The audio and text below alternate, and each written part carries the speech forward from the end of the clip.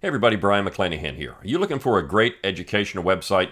Then go to McClanahanacademy.com. That's McClanahanacademy.com. Enroll free of charge. Get a free class, 10 Myths of American History when you do enroll. Look, I've got awesome classes there. Classes on the Constitution, classes on the Civil War, classes on secession, classes on American history. A whole slew of great stuff just waiting for you. Go to McClanahanacademy.com, enroll, and get a real history education. The left has a new public enemy number one. You'd think it was the Supreme Court, but in fact, it's Jefferson Davis and the Confederacy. I'll talk about that on this episode of The Brian McClanahan Show.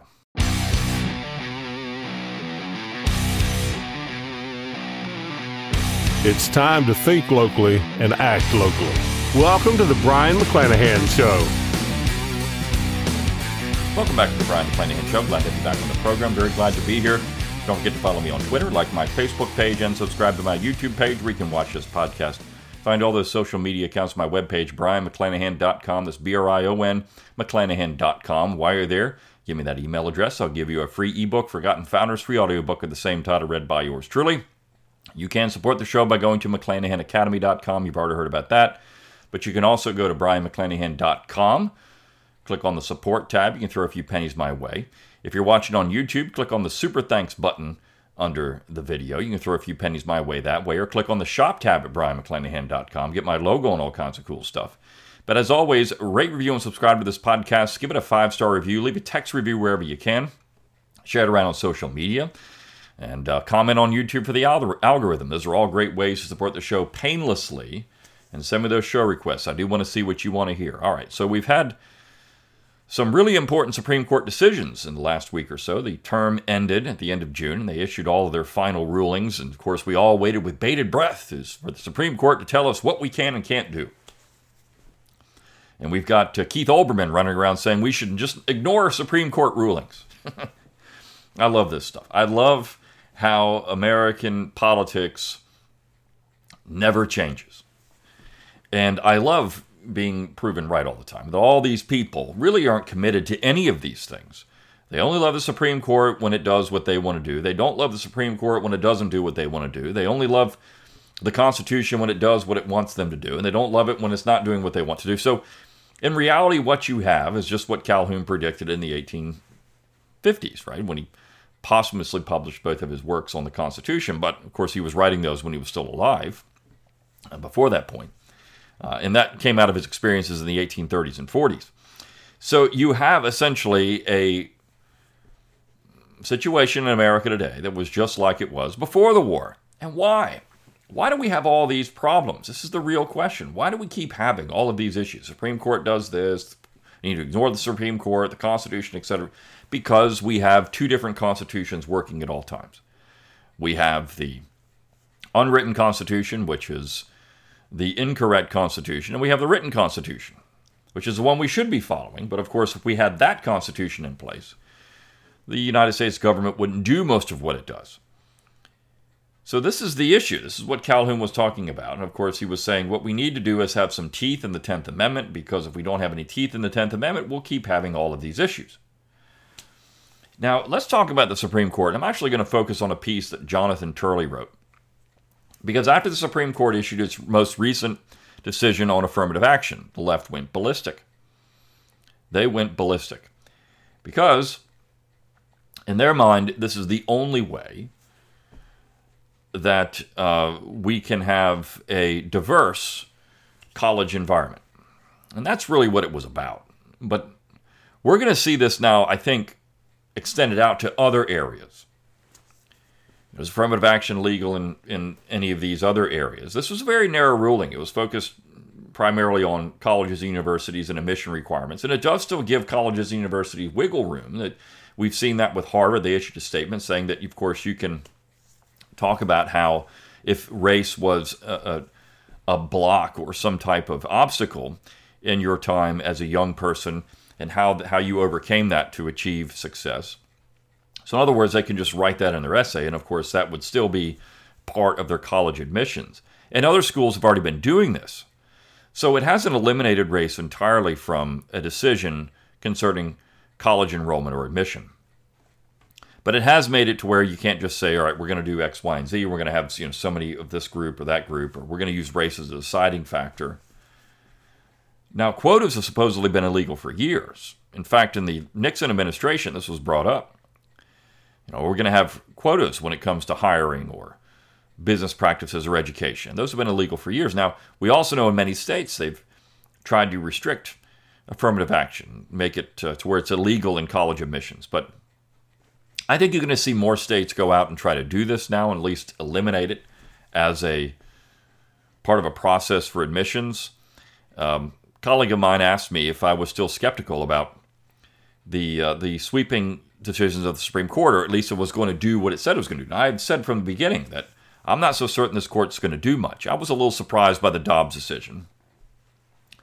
These were kind of softballs in some ways, and I said they're kind of trimming around the edges, because if you look at what's happening, they're still relying on a 14th Amendment interpretation of the Constitution. They're still relying on that second Constitution now, the Constitution that was created in 1868, to come up with these decisions. And until they get rid of that, you haven't really done anything substantial to change the way we're going to interpret the Constitution, the way we're going to look at the Constitution.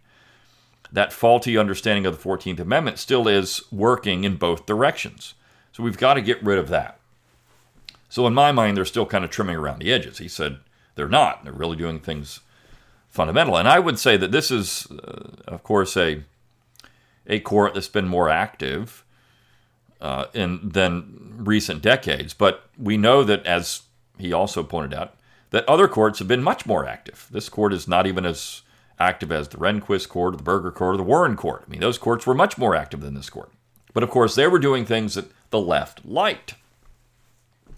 Now, at the top of the show, I talked about how the left has a new foil, a new enemy. And it's not the court, even though they are critical of the court. And they're going to run on this, right? This is going to be a big campaign issue moving into 2024. We've got to do something about the court.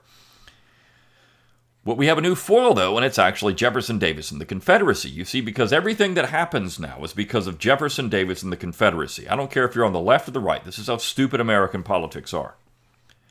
We have our American Hitler, and it's Jefferson Davis. For a long time, it was John C. Calhoun. Now we're going to Jefferson Davis, the Confederacy. I mean, everything that happens, it doesn't matter, again, if you're on the left or the right, it's because of Jefferson Davis. Now, how do I say that? Well, you look at Victor Davis Hanson, and you look at the American right, so to speak, particularly the West Coast Straussians, the Claremont people. Everything bad is because of the South, Jefferson Davis, John C. Calhoun, the Confederacy, whatever it is. That's the bad guys. And those were all Democrats. This is Mark Levin. Those were all Democrats, you see. All these guys, all this Jefferson Davis, all Democrats. Republicans were always the good guys. Then if you're on the left, well, the GOP is just a party of neo-Confederates, right? It's just Jefferson Davis. We're just resurrecting Jefferson Davis and the Confederacy. And I talked about that last week. There's two pieces. One saying the same thing. So when both agree on this, and both have come up with the position that the bad guys are the same thing, and the good guys, Abraham Lincoln, we're doomed. This is where I'm pointed out with Miles Smith in his piece that we need to keep Lincolnian nationalism around. This is what we have now. It's not doing anything but creating more and more division. Why? Because we have a fundamental misunderstanding about what the United States was and is. If you have a Lincolnian nationalism, a Lincolnian America, you get what we have. You get exactly what we have today in American politics, and it's awful. A real understanding of the American tradition would include a heavy dose of federalism, where the states would do this anyways. The Dobbs decision simply returned the issue to the states where it belonged. And we've seen states make up their own mind on these things now, and generally the whole thing is quieted down. Why? Because in many states, everything stayed the same. And the states have then reflected the political culture of the people in those states. That's how things have worked. And you know what? I don't hear a whole lot of rumbling about this anymore. It's gone. The issue is gone.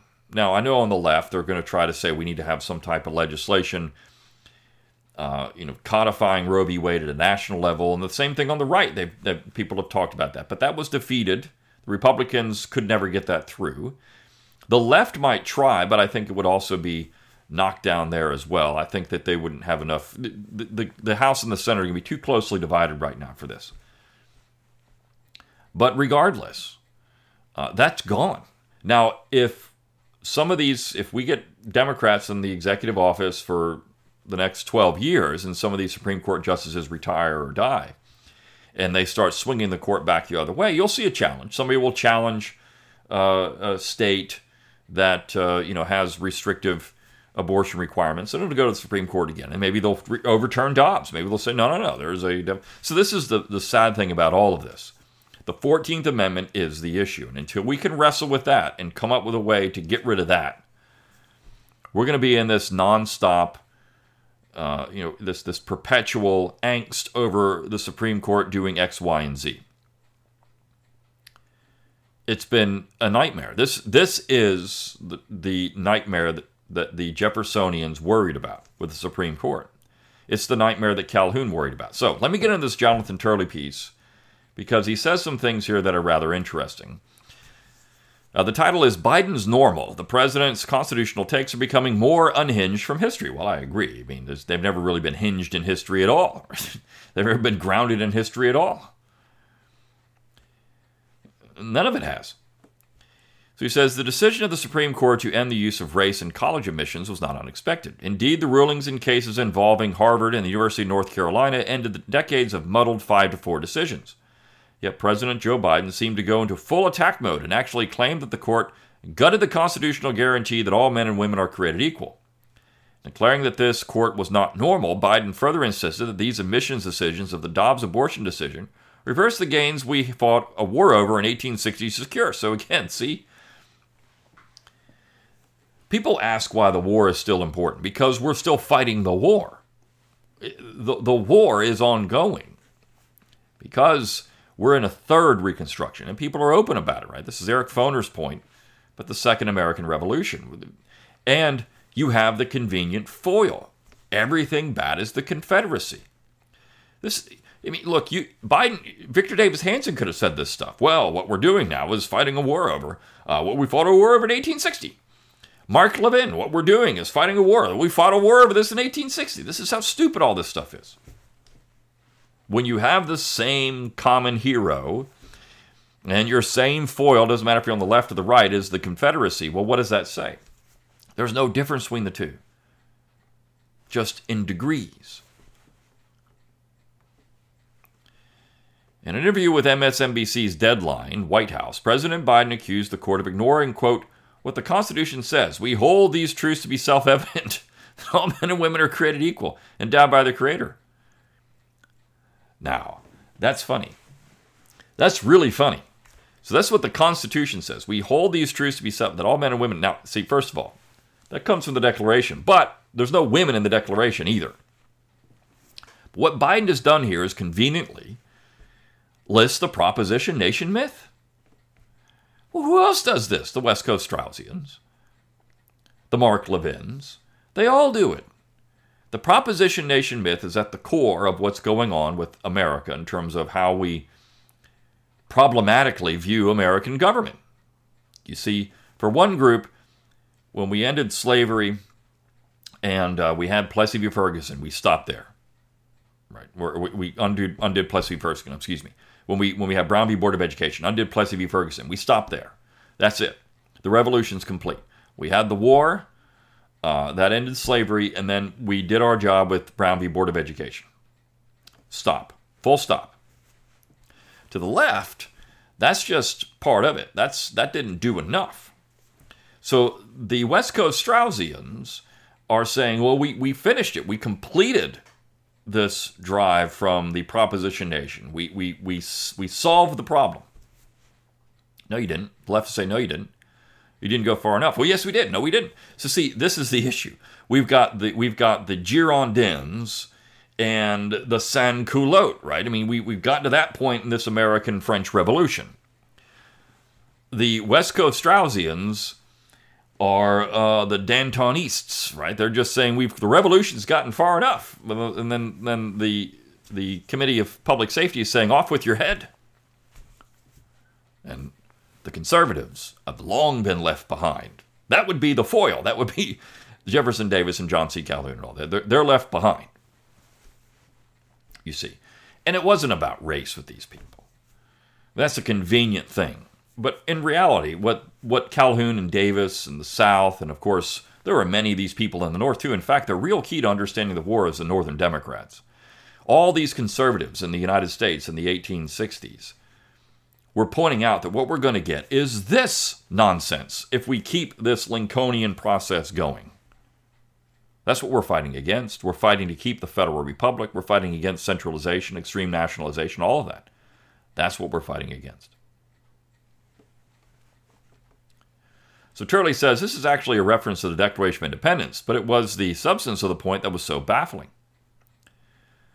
The Constitution says, now, again, Biden confused. How can we expect these idiots on Twitter and Facebook or wherever social media to really know? This is like Hitler built the Berlin Wall. The Constitution says this. I mean, this is how stupid these people really are. But how can we expect anyone to know when the President of the United States just bumbles on about this kind of stuff? And of course, what he did here was conveniently insert the Seneca Falls Declaration of Sentiments into the Declaration. So he's confused the Constitution, the Declaration, and the Seneca Falls Convention. 3 different historical documents, all confused now. We've got this hybrid thing that's working now. And Biden's an idiot for all this stuff, but the left believes this stuff too. I guarantee you, if you polled a bunch of these leftist dopes walking around who vote and have children, that they would say that Biden actually cited the Declaration. There were all these truths to be said, all men and women. There's nothing in there about that. But they would maybe think that. So Turley says, in barring the use of race in admissions, the court believed that it was protecting that very guarantee. It erased what the court viewed as a glaring anomaly in its cases in the treatment of racial discrimination in education as opposed to employment. It was the capstone opinion for Chief Justice John Roberts, who in 2017 declared the way to stop discrimination on the basis of race is to stop discrimination on the basis of race. In 2006, Roberts added, it is a sort of business, this divvying us up by race. So this was, Turley's pointing out, this is a long time coming. Right? This was going to happen. They were going to go and overturn this. They were going to overturn the use of race in college admissions, at least overtly. Right? Now, you can do it covertly, you can do it in an essay, but overtly you can't do it anymore. The court was enforcing what it saw as the self-evident guarantee referenced in the Declaration and later protected in the 14th Amendment, you see. This is where I told my colleague they're trimming around the edges. They haven't substantially, raked out what needs to be raked out and gutted in the interpretation. So it's still the 14th Amendment. It's still the Declaration. We're still going on the proposition nation. We're just basing all of these things on all these judges are West Coast Straussians. When you start from that position, you open the door to the left to undo the position. What needed to happen, and what Thomas points out in his concurring opinion in Dobbs, was that, wait a second here, if we're going to say this about Roe v. Wade, what about all these other things that uses the 14th Amendment? We can't do that. The court reaffirmed that all men and women are created equal and will be treated equally in both education and employment. So it reaffirms the proposition nation. You could say but this is what the left is saying the goal is too. They would say affirmative action is treating everyone equal because these people have disadvantages and that these people have privileges, and so those privileges, this is not equality. It's all about this term equality. This is Harry Jaffa. This is the Harry Jaffa nightmare. Equality is conservative. It's not. They shouldn't have argued it in this direction. They should have said, well, this is not really a federal issue at all. It's not a 14th Amendment issue. And you know what? The states can decide to do this however they would like. That would have been it. But no, they double down on the 14th Amendment and the proposition nation myth nightmare. The president is not alone in such hyperbole. Figures like Whoopi Goldberg, who cares, actually asked whether the decision means that we are heading to no women in colleges soon. Who knows? Oh yeah, that's where it's going, Whoopi. When women now make up, I think 60% of people in college. College students. In some cases it's higher. Some places it's more. Yeah, that's where we're heading, Whoopi. When men are getting out of schools at high rates of college, they're going and doing something else. We actually do know, Turley says. An opinion rejecting the use of racial classification to determine who goes to college could not be read by anyone as endorsing the exclusion of other groups. Well, that's true. I mean, Turley's correct about this. This is about race, not about sex. But the fact is, this is just a complete joke when someone like that says that. That's fear tactics. That's scaremongering. It's saying things that are never going to happen. In fact, because women now control so much of higher education, this isn't going to happen. The truly baffling statement was Biden's claim of the Civil War. Right. By leaving questions like abortion to the states, Biden claims that the court was reversing what was gained in that war. The criticism came in response to an opinion insisting that there's no place for racial discrimination in higher education. That would hardly seem an argument that would be embraced by the Confederacy. Oh, also, the North. Because we know, even after the 14th Amendment was ratified, that Washington, D.C. had segregated public schools. So if it was aimed at ending segregation, that would have been news to the people that wrote the amendment, or at least ratified it, or put it into effect. In fact, Thad Stevens, as I've talked about on this show, Thad Stevens saying that, well, I mean, this doesn't do anything that you think it's going to do. It's very narrow, the 14th Amendment. It simply codifies the Civil Rights Act of 1866, which was designed to ensure that former slaves had access to courts and could own property, and that was it. Very narrow agenda for the 14th Amendment. But we've expanded that out, way out, right? And that's because people like Eric Foner and others, Randy Barnett, have said the 14th Amendment is expansive, and Barnett's on the right. So when you've got Eric Foner and Randy Barnett in agreement, now you're arguing over how far you should take it is the issue. But of course, the Confederacy is this is the foil, right? This is the foil. But it also would be an argument that would hardly be embraced by the United States in 1865 or 1866 or 1867 or 1868. You don't need to foil the Confederacy. You want to say it's what Americans would have said in the 1860s overall. I mean, that would have been a better argument. President Biden has long taken liberties with our constitutional history. Many of us have repeatedly objected to claims that he has made in areas like the Second Amendment. One of the most repeated lines, is that the Second Amendment was passed with the understanding that certain guns would be banned and adding you couldn't buy a cannon, when in fact the Second Amendment passed. That happens to be utterly false, which is true. You could buy cannons. In fact, you could do whatever you wanted. You could buy whatever kind of firearm you wanted up until really the middle of the 20th century. You go back to mail-order catalogs. You could buy howitzers. You could buy whatever you wanted. And even during the war, the 1860s, you had private citizens building naval vessels with cannons. Yet even after the Washington Post declares Biden understanding the Second Amendment to be false, he has continued to make the same false assertion over and over again. Yeah, of course, because if you say a lie long enough and you say it loud enough, people will believe it. Now Biden has moved on to the Civil War, and his revisionism is about as subtle as Sherman's scorched march to the sea. The Civil War did not end federalism or states' rights. It denied the right of states to secede and ultimately fulfilled the pledge to equality first made in the Declaration of Independence. So there we have the proposition nation. This is kind of, Miles Smith saying it didn't end federalism or states' rights. This is that Lincoln didn't end these things. Well, it did. Ultimately, it did.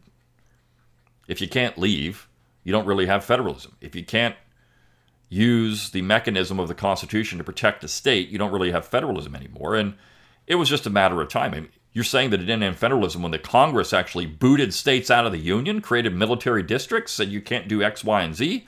Of course it ended federalism. Oh, but, wait. We had federalism after that.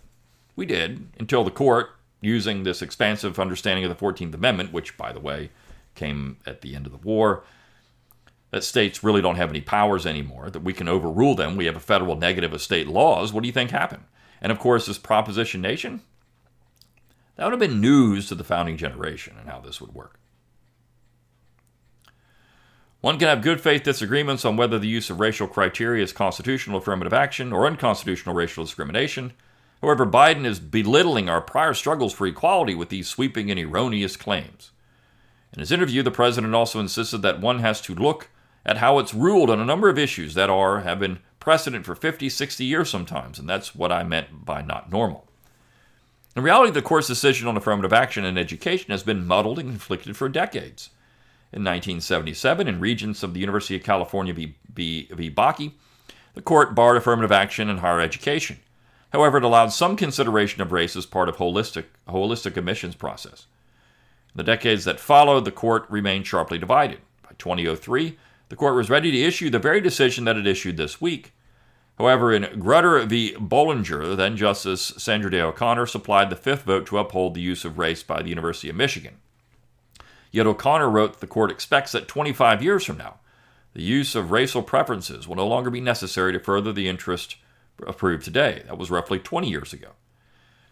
It's also ironic to hear the president bewailing the reversal of precedent, since the greatest advance in racial equality was the reversal of Plessy v. Ferguson and the doctrine of separate but equal.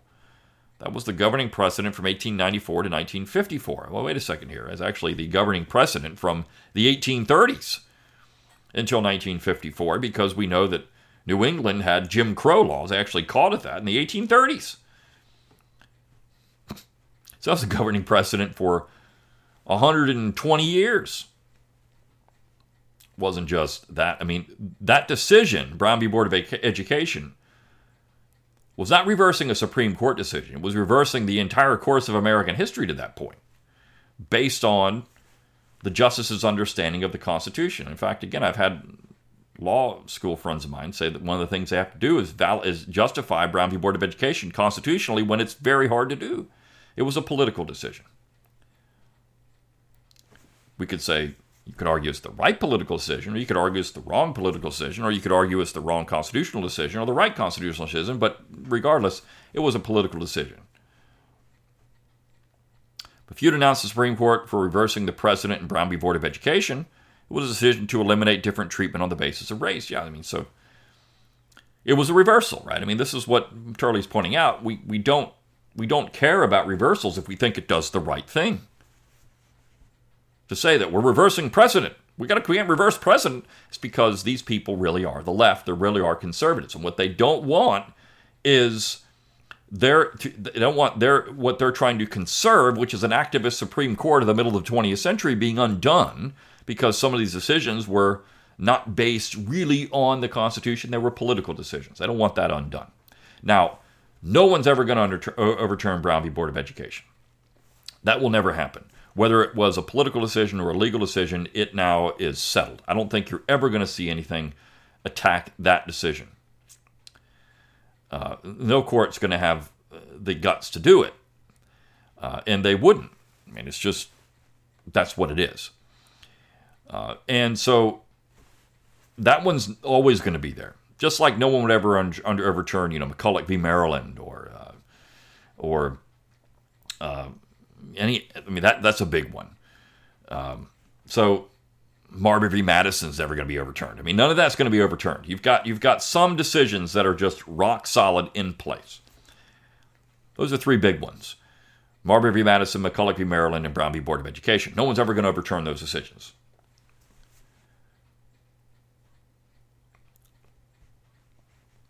The court did indeed overturn long-standing cases, but these have long been areas characterized by closely and fiercely divided 5-4 and plurality decisions. The president also asserted that, quote, the vast majority of the American people don't agree with a lot of the decisions the court is making. The majority clearly opposed the Dobbs' ruling, but that is not the case on affirmative action. Polls have consistently shown, including this week, that the majority of the public does not support the use of race in college admissions. Indeed, even the most liberal states like California, voters have repeatedly rejected affirmative action in admissions. This is true. They actually had a constitutional amendment. Ward Connerly, very famously, fought this issue. He was black in California. We should have a robust and passionate debate over these issues, yet a president should be seeking to facilitate that dialogue rather than distorting and weaponizing our shared history. It's a continuation of his prior declarations that members of Congress opposing his election reforms to block state laws are voting with Jefferson Davis and the Confederacy. Again, what's happening here? There's the foil. So if you do anything, whether you're on the left or the right, Jefferson Davis and the Confederacy are the bad guys, and we got to point that out. Despite the laws in states like Georgia being upheld as constitutional, Biden declared them a return to Jim Crow South based on distorted accounts of those laws. The claim was again historically and legally ridiculous, even if one opposed these state laws. I mean, that's true, but this is all the hyperbole you need, and this is what we deal with most times when it comes to American politics. We should not allow the president's constitutional and historical distortions to become, to use his description of the court, normal. We have fought hard to address the scourge of slavery and racism in our country. The struggle is continuing, but we cannot address those problems in the future by distorting our past. So, what Turley has done here is use the Lincolnian proposition nation to talk about this revolution. The struggle is ongoing. It's still an ongoing revolution. The left would agree. You see, this is the issue. The left would agree with that. The left would say, well, yeah, Biden is pointing that out. The struggle is ongoing. You've retarded it. You've blocked it. You've set it back. You've gone back to this. And Turley, no, we haven't. You see, they're arguing from the same position, which is where you don't really have two sides of the issue. You have one side to degree. To the left, affirmative action was continuing the promise of the Declaration, the 14th Amendment, the war, and it was a valid thing to do. To the right, no, we stopped at 1954. Notice again, Brown v. Board of Education, we stopped right there. That was it. We ended slavery, we ended segregation. Boom, that's it. Stop, full stop. Everything else that comes after is just leftist revolutionary talk. But the left would say, well, you can't do that, right? I mean, this is again, is the problem with Harry Jaffe's equality as conservative. You can't do that. The revolution has to be ongoing. So, another great example of how our understanding of the war, 19th century history, all of that is still being waged today in American politics. See you tomorrow on the Brian McClanahan Show. See you then.